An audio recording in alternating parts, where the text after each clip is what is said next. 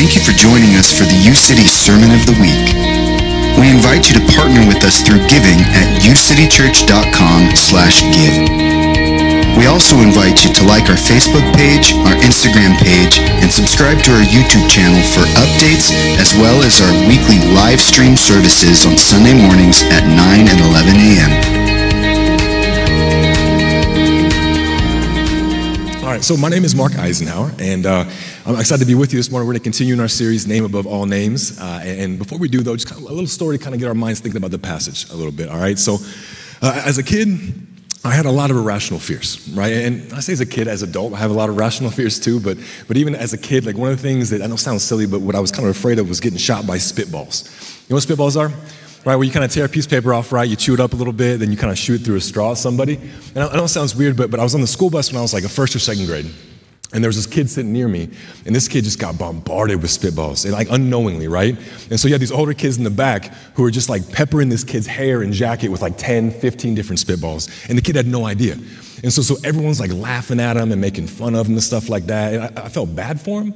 But I was also in the first grade, so I'm thinking, man, I hope this doesn't happen to me. Is this like a thing that all first graders have to go through when they start school, right? And so I was worried these older kids would just get me. And so literally at the school bus, like every morning, I'd have these knots in my stomach, like worrying about being that kid, being that spitball kid for that day, right? It's like, today gonna be the day. So I just imagine that those kids in the back had like these boxes of straws and like reams of paper, just like waiting to get me. And so I worried so much. I hated to ride the school bus those first couple of years, but then guess how many spitballs I actually got hit with? Like 0, right? And so I actually almost developed like this stomach ulcer at the age of 7 because I was worrying so much. And I worried for nothing. Now, I know it's kind of a silly story, but listen, even as adults, we do this, right? Like we worry, get ourselves so worked up about the potential for something to happen to us, and then it doesn't. Or we worry about maybe going without something that we think we need, but then maybe God provides it. Or you just realize you don't need it that bad in the first place. And see, whatever it is, we are good at worrying, right? We worry about all kinds of different things to all kinds of different extents. And see, our very frenetic, our very worrisome culture doesn't really help things, right? It just kind of adds to our worry. But see, worrying is the antithesis of trusting God. And in fact, we become so preoccupied, so distressed about the hypothetical, like what could happen, what could not happen in the future, that we become overwhelmed with fear instead of emboldened with faith. And so we end up trusting more in the uncertain promises of the future than the certain promises of God. And so there's a correlation between us trusting in God and actually worrying, right? Because you tell me where you tend to worry the most in your life, and I'll tell you probably where you tend to trust God the least. And so maybe that's health, relationships, family, jobs, finances, the unexpected things of this life. Things like death, or even the basic needs you have. But see, one thing we read in Scripture is that God tells us no matter what it is, you don't need to be worrying. And so actually we'll look today in the Gospel of Matthew why we don't need to worry as we continue in this series. First, let's just pray and ask the Lord to lead us and guide us this morning, all right? So Father, we come before you. I'm thankful for every person here, every person is watching online, God, and our heart is to come to worship you this morning.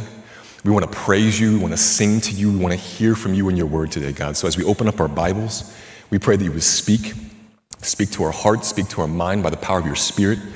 God, help us. Help us to be those people who can stand on your promises and that childlike faith to trust you no matter what this life comes our way. Whatever that looks like, God, help us just to hear from you. So challenge us this morning, convict us if we need convicting, and encourage our hearts to help to see you in a clear light, Lord. We need you. In Jesus' mighty name we pray. Amen. All right, so if you have your Bibles, please open them up to Matthew 6, verse 25. Matthew 6, verse 25. And a very familiar passage to some of us, right? And so I want to give us a little context before we begin reading, all right? So before this, Jesus is still in the Sermon on the Mount, all right? And so he's actually telling the people who's listening to him that it's actually better for them to actually store up treasure in heaven, to live for eternity, than actually accumulate wealth on earth.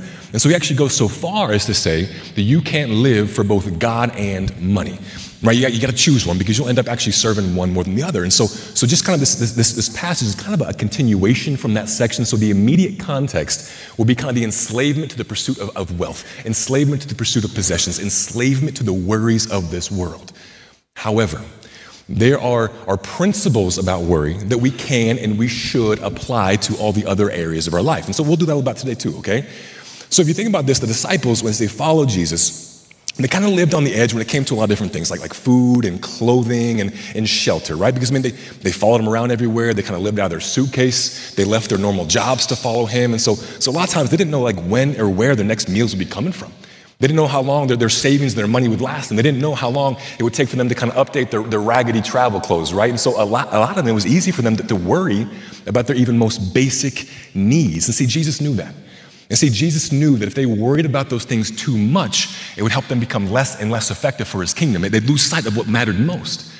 And so we're no different, right? Because we become so neurotic about food or the latest fashions or even keeping up with the Joneses or Kardashians or whoever you keep up with, right?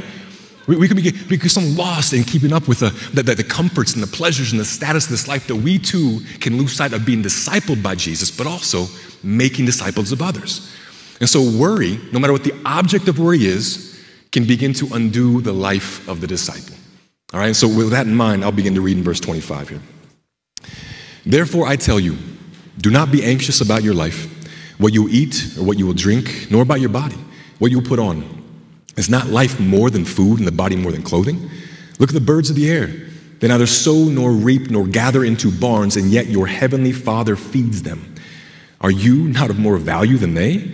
And which of you, by being anxious, can add a single hour to his span of life? And why are you anxious about clothing? Consider the lilies of the field and how they grow.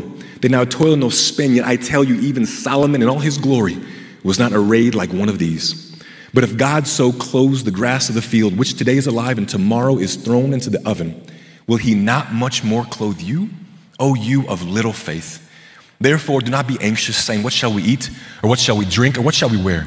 For the Gentiles seek after these things, and your heavenly Father knows that you need them all.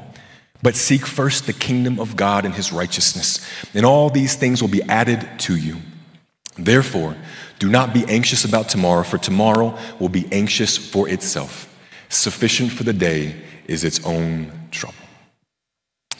All right, so at the beginning of that verse, Jesus starts off with command, right? And he says, do not be anxious about your life, right? So we'll stop right there because he is not talking about any type of clinical anxiety disorders or we know that anxiety, right? Fear for future pain can be caused by trauma or just different biology. He's not talking about that, right? He's talking about the everyday worries of your life, the anxieties of the situations you find yourself in, the circumstances, the cares of this world, right? So he gives a command. He says, don't worry about these things, right? And so